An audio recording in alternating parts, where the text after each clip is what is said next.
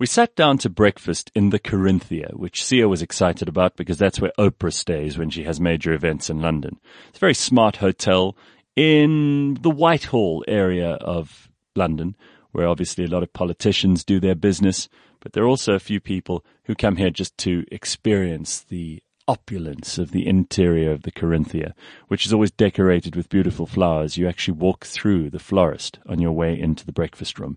And there, lo and behold, we got to meet none other than Paul van Zyl, who was the co-founder and chief creative officer of the Conduit, which is a new private members club dedicated to professionals living and involved in social impact and enterprise. He grew up in South Africa during the apartheid era, and I was keen to talk to him about all the work that he'd been involved in with the Truth and Reconciliation Commission. Because, I mean, we'll talk about this stuff. Yeah. It's a very interesting story. I mean, your links with South Africa, Paul, are profound. You obviously were very involved in the early days of the anti-apartheid struggle. Yeah. I'd like to know how that happened. Yeah. I'd like to know sort of what your family's involvement were too, and then we'll go on from that on to what you're doing with the Conduit now, and we'll talk about the Truth and Reconciliation Commission. Awesome. Which is obviously an important part of that too. I'm a bit of a history fan, so you can be as detailed as you like. I won't get bored. Lovely. Cool. Great. Where do you want to start? Well, let's start with when you were in South Africa and kind of your family and your involvement in the struggle and all the rest of it. I mean, I'd say I was very fortunate. My parents, from as early as I can remember sort of lying in bed at night listening to my mum and my dad having very long, vociferous arguments with my grandparents. And, you know, when your parents are in a heated altercation with their parents as a kid, you sort of listen in. And they were always arguing about politics. And, you know, my grandfather was a United Party guy, so he was opposed to the Nats, but, you know, being a United Party person at that time, you know, still meant that you were, you know, varying degrees of being supportive of apartheid. And my parents they were more progressive and they were a little more enlightened than exactly. The Nats. Exactly. And for that time, quite a lot. Yes. But, you know, he still wasn't like ready to go one person, one vote, you know, so, and my parents were very much like, this is ridiculous.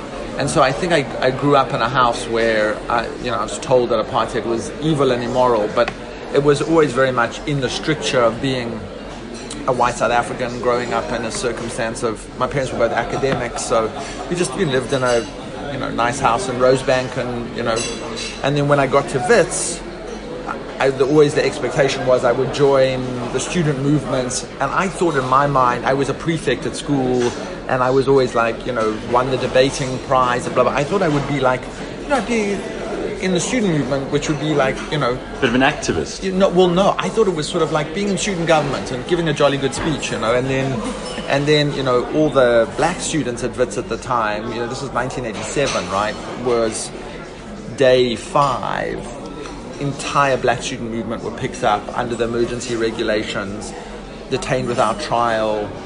You know, Stanza Bopapi was amongst that group who, you know, as you know, was disappeared by the security forces and killed. A bunch of the kids who I was, you know, just got to know were very badly tortured while they were in detention. David Webster was assassinated. Police were on campus. And so it suddenly went from being this sort of theoretical thing that apartheid was bad to being like, okay, you know, this is what it really looks like and is. Did you feel at that point almost as if you couldn't avoid becoming involved because it was so close to home and all of these people were people that you'd actually encountered? I mean, it brought it into proximity like nothing else. Exactly. And it was, you know, it took it away from being academic to being intimate. And so I then, you know, became very involved, ran for student government, was very, you know, got to know a bunch of my colleagues, because at that point the student movement still organized separately. There was NewSAS and Sansco. And then, you know, you get drawn deeper and deeper and deeper into the movement. So I started working on a campaign called Save the Patriots. And it was a strategy to get people, basically ANC cadres who were facing the death penalty, to get them to have their sentences commissioned to life imprisonment. So on the theory that if you weren't executed, then when liberation came, you could be released. And the Delmas 4 was a famous Delmas trial. So I remember I went with a guy called Becky Mlangeni, and Becky was a lawyer, Cheadle Thompson and Haysom. And we went to the Delmas trial, and it was the first time that the ANC Mkhonto Wesizwe guys appeared in court wearing military fatigues and uniforms and saying we're prisoners of war, and hugely emotional, incredibly important case, and tons of pressure. And in fact, their sentences were commuted. But Becky was the kind of chief legal coordinator behind the campaign, and the security forces were trying to kill Dirk Coetzee, and they sent him these Walkman with explosives in the ears, and they were trying to kill Dirk Coetzee, so they sent it to Lusaka. And Dirk Coetzee, right, being a hit squad guy, you get a parcel that's marked to you that you don't know it's coming, you're like, don't touch that parcel. But in order to fool Dirk Coetzee, to put on the headphones, they said it was from Becky Mlangeni, which was his lawyer. Wow. So it went to Lusaka and then got returned because he didn't pick it up to Becky. So then Becky picked it up at Cheadle's, took it home to his house in Soweto, where he was living with his mum and his wife. Went into the adjacent room. It had a kitchen and a lounge, his study, and then 2 bedrooms. He went into his study. He said, "Listen, I just got to listen to something," and blew off his head. And so at that point, I then started working. We founded a group called Kulamani, which is Speak Out, and it was a group of mothers and children whose parents had been assassinated or abducted. Are you ready for the breakfast? Or would you like another meal? I'm great for the moment. Thanks very much. But you guys order, please. Sure. But carry on. Yeah. So, Kulamani. So we formed that group, and we started with 10 of us, and it became 2,000 of us.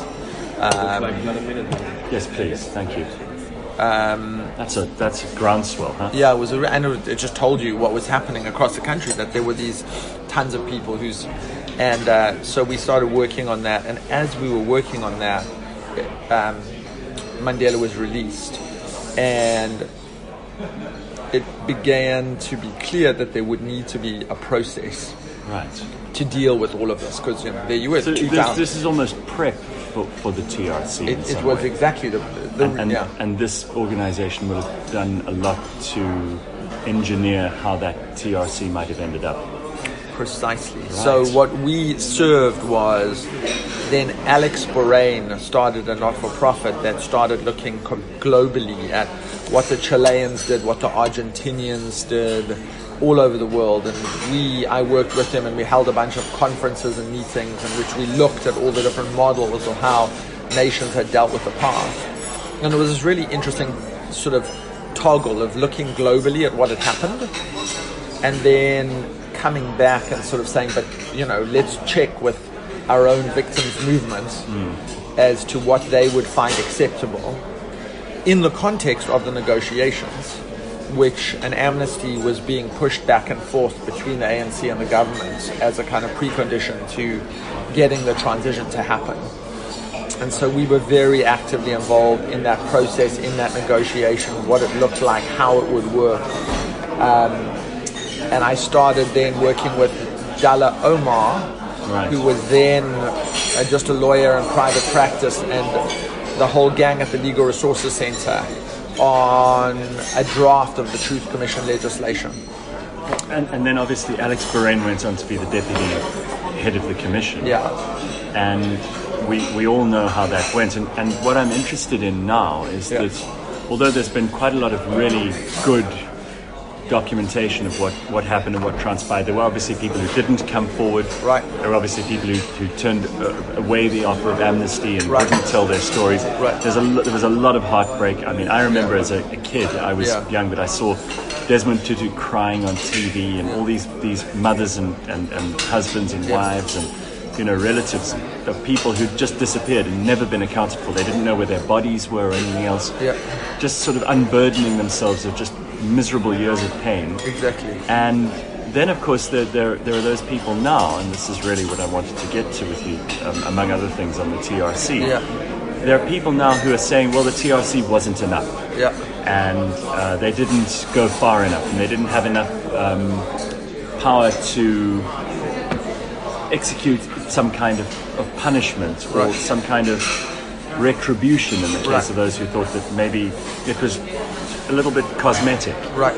Which I think is very unfair, but how do you feel about it when you hear those criticisms, having been in the moment? Yeah. I mean, I think there are a couple of things. One is, I think if you're a person whose wife, husband, child has been murdered or abducted or disappeared, you should never be placed in a position where if you say, I want full justice for that person, and you don't get that full justice, it is a perfectly morally acceptable position to take, and nobody should ever be in a position to say, well, you're being unrealistic, or, that's, you're asking for too much, or national unity and reconciliation take precedent. Like, victims should always be able to have the space to say what they think is acceptable. And some victims say, I want an apology. Some people say, I want reparation. Some people say, I want full justice. Some people say, I want to murder the person with my own hands. I want to do the retribution myself.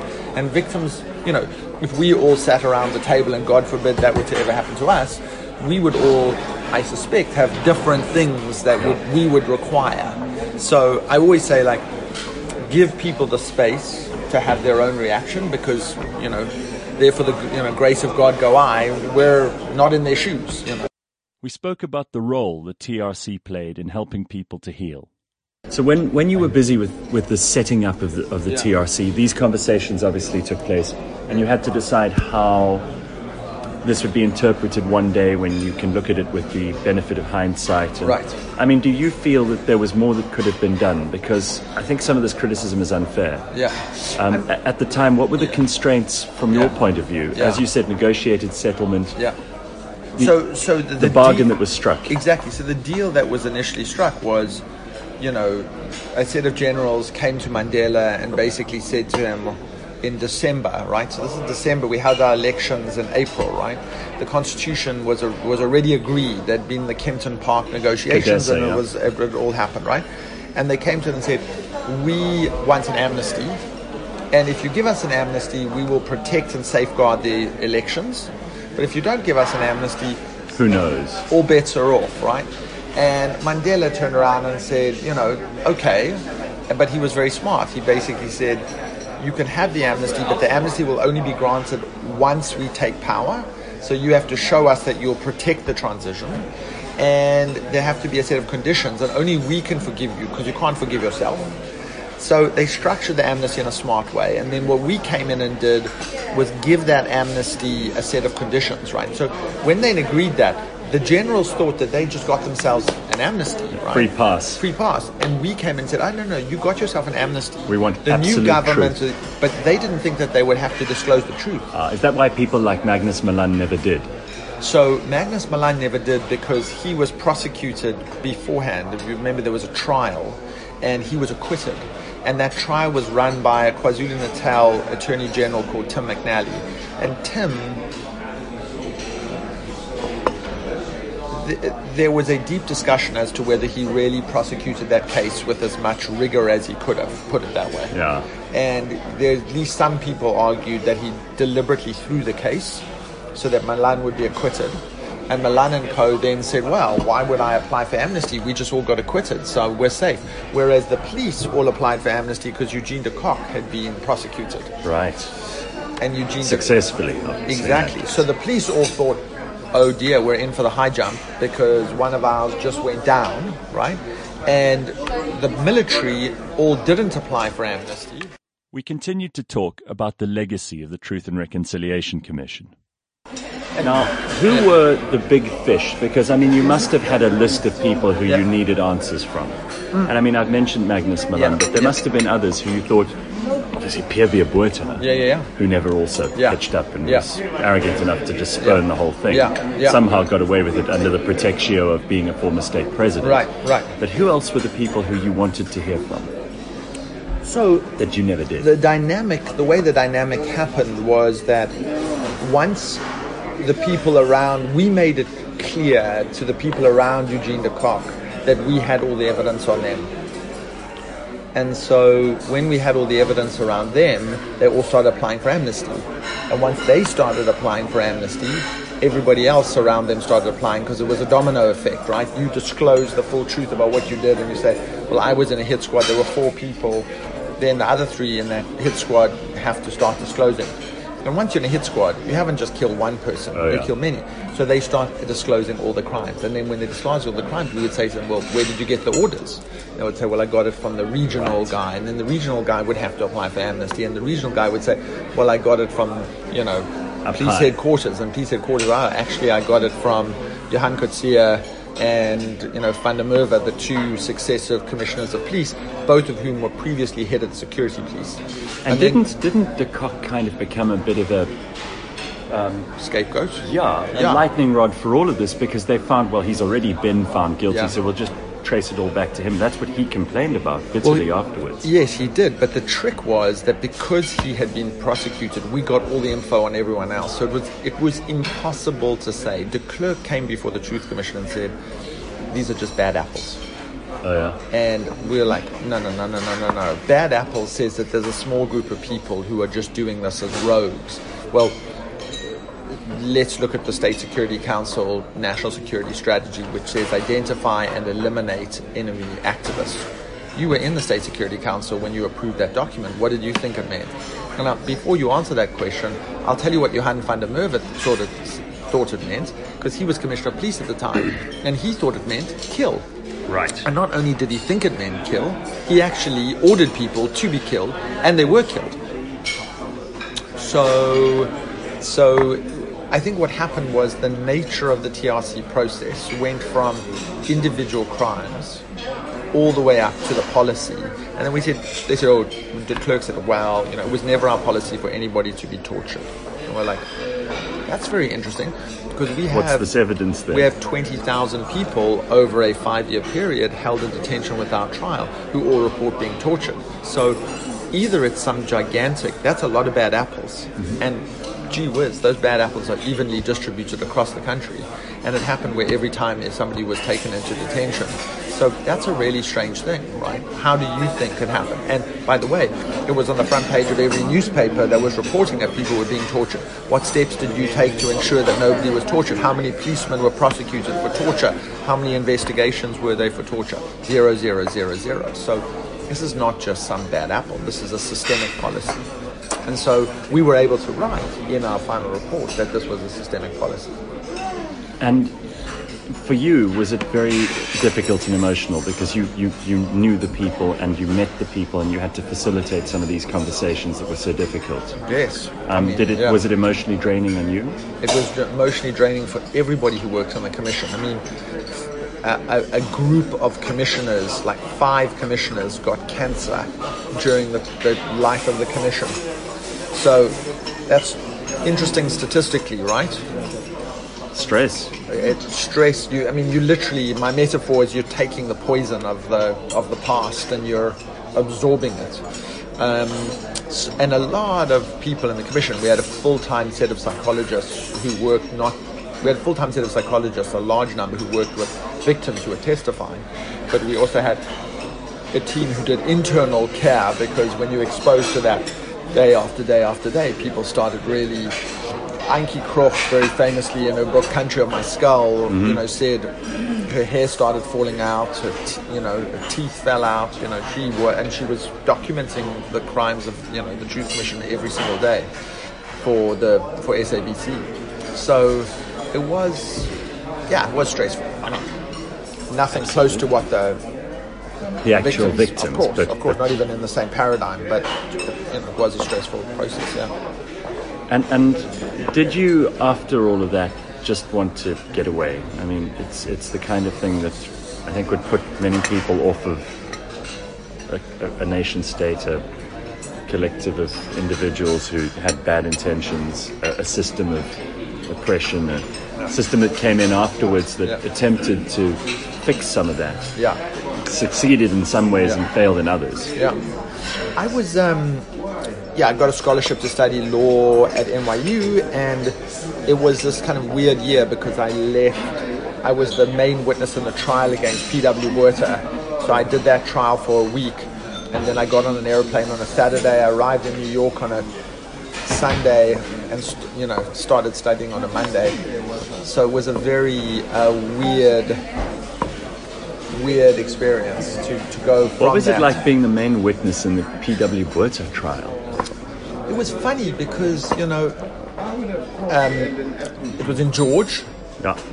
And he arrived, and all the generals from the old order all arrived in full uniform to sit in the front row of the court to kind of make this, statement. And, the courtroom was packed. It was those dudes and then basically local activists from the townships who were in the court as well. And P.W. Botha walked into the court as a witness, being prosecuted. He was in the dock, right? And as he walked in, everybody stood up, including all the activists. And so it tells you something about that authority and the condescension. About the nature. He was, he had been out of office by that stage for... God, that's weird. 8 years. And he was this doddering old man, right? But still, everybody stood up. So initially it was intimidating, but what was good about it was for me, very cathartic, because I was going to lead the questioning of him had he appeared before the commission. And he refused to appear. And then his defense was, we had no legitimate questions to ask him, we were just trying to humiliate him.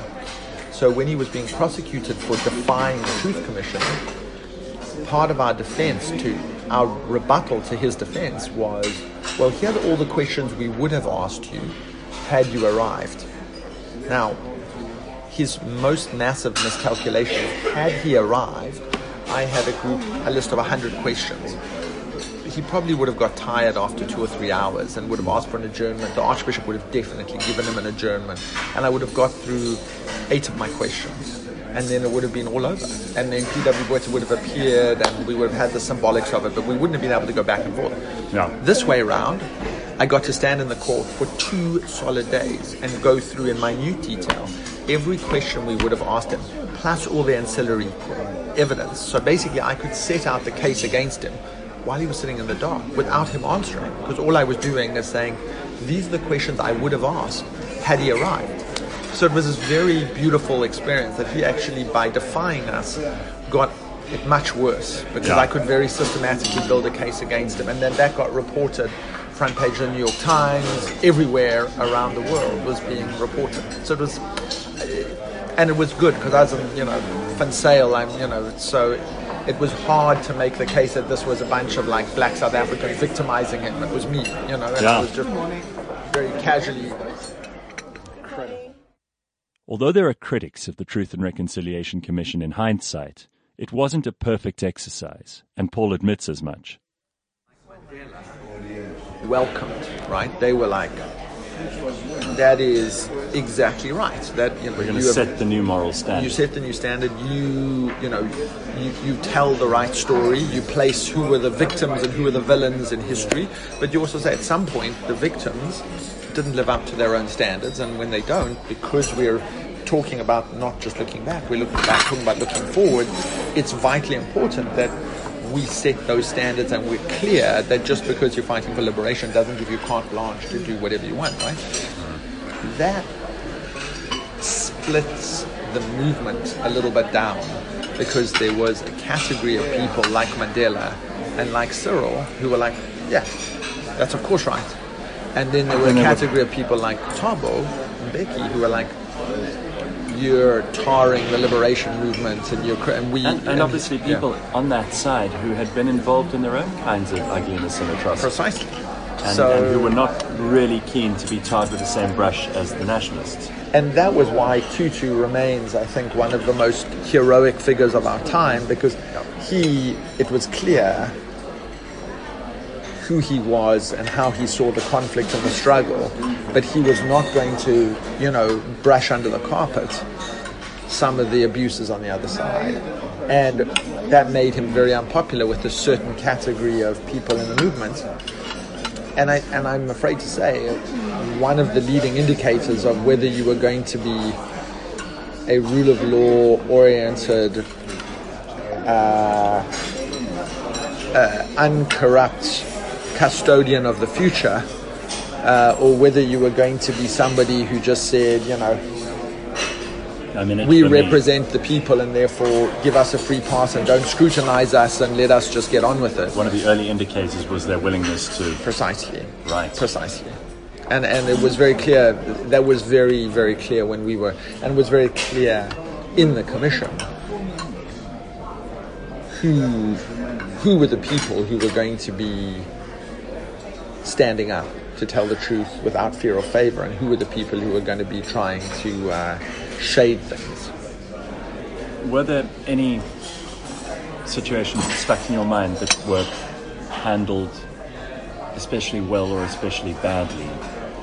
Especially again with the benefit of hindsight, and I don't expect you to unbundle all of your memory now and try to search through, because there must have been a few that you thought could have been directed better. But any that immediately spring to mind, perhaps people that you've met subsequently, new information, things like that? I think it is remarkable when you are the national newsmaker of the year for 3 years in a row, which the Truth Commission was, when we had higher audience ratings than the soccer. Right. When Max Duprea's weekly digest on the commission was like must-watch TV, right? And where we were subject to, it was carried live, and then every day there was a new headline in the front page of the newspapers. The contours of the final report, more than 20 years on, have not been rebutted. There's been no case of saying we got something fundamentally wrong. Which, that's incredible. When you take 24,000 statements, when you listen to everybody from across the political spectrum, when you're subject to that amount of legal scrutiny, that was, that's a big deal, I think. There was obviously a lot of back and forth on how we engaged with Winnie Mandela, and some especially people... when she died, that must have come up again. Exactly. And there was, some people were like, the Archbishop was too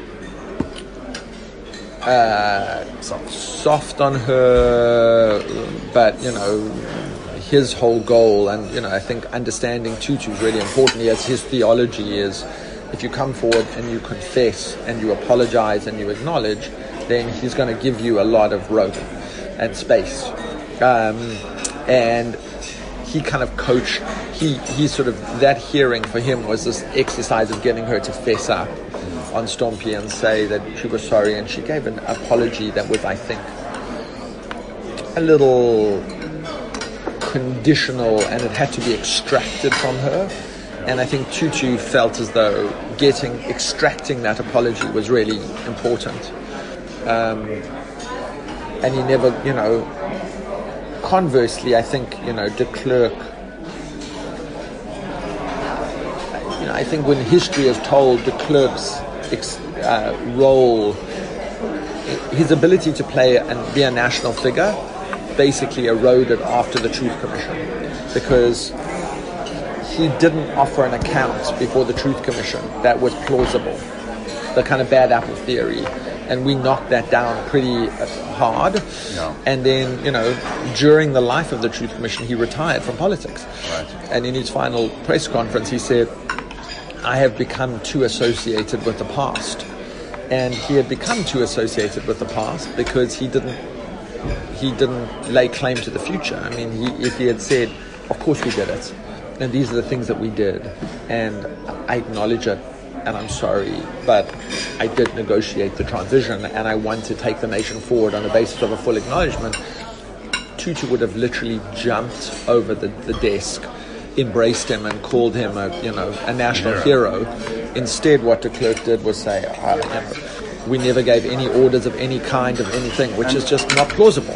And it's so interesting that here was an opportunity where he wouldn't be subjected to any kind of retribution. Yeah. And he didn't take the opportunity. He didn't grab it with both hands. It's so bizarre. Yeah. Do you still speak to a lot of South Africans in South Africa? Do you still have a lot to do with what's going on now? I still speak a lot. I'm watching what's happening right now with great interest. Mm-hmm. Again, you know the characters. Exactly. I'm an unabashed fan of Cyril's, warts and all. But I think in the sweep of history, if you were to choose a person to govern at this moment, you probably, given the available cast of characters, we couldn't find somebody who's better placed. That's an interesting point of view. And criticisms?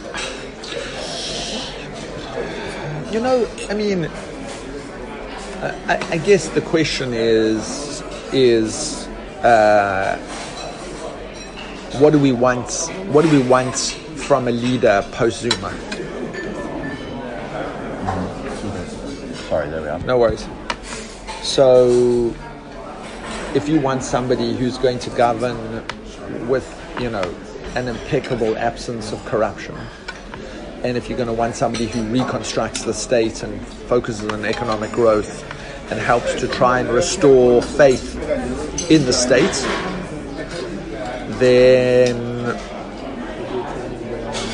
who else we got? Yeah, and really, as you say, best pick of the bunch.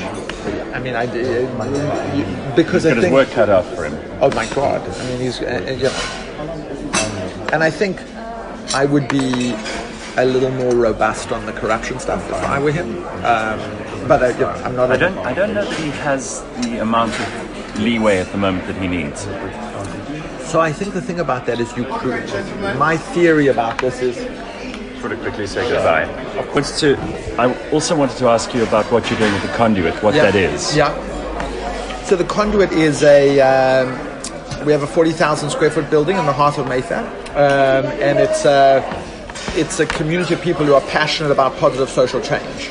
Okay. So it's basically 1/3 entrepreneurs and investors, 1/3 creative, so film, art, music, theatre, television, literature, and then 1/3 positive social change. So not-for-profit social entrepreneurs, philanthropists, foundations.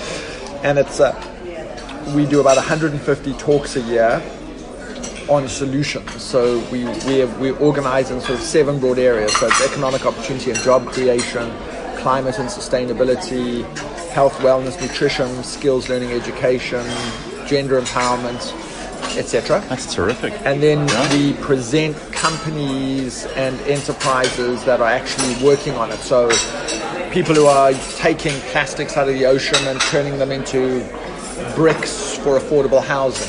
People who are using new forms of apps to help people with depression or anxiety as a way of kind of providing them with constant feedback loops and ongoing forms of counseling. And people who are using barista coffee machines on the back of Vespers in London, employing homeless people, employing 500 people and £3.5 million in top line revenue, employ 500 homeless people, and serves fantastic coffee and is a great little enterprise and is a for-profit endeavor.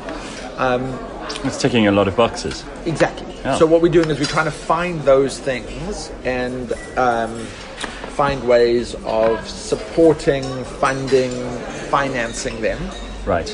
We have an impact fund that funds and supports the best ideas, and then the building, has a restaurant run by one of the youngest Brits ever to win a Michelin star, the guy who's head of Conduit International and the Royal Household's cuisine. We have a speakeasy with a guy who ran Radio Nova, which is the best radio station in Paris, which has got this thing called Le Grand Mix, which is music from the global south, the best Ivorians and Malians and people from Cuba and from the West Indies, and so it's like it has all the the rudiments of a club, but it's really for, and we've got Christian Amanpour and Paul Polman, the global CEO of Unilever, and Alana Weston, the head of Selfridges, and Natalie Massenet, the head of Farfetch, and Jimmy Wales, who founded Wikipedia, and Salil Shetty, who's the head of Amnesty International, and Nicholas Zenstrom, who founded Skype, and Unfortunately for many people, history is a dead thing. But to people like Paul van Zyl, history continues to be a living, breathing creature. And there are always new stories being added left, right, and center to things that we think we already know. The Truth and Reconciliation Commission and immediately post-apartheid South Africa continue to be fascinating places that we need to mine in order to learn more about our own origin as a democratic country.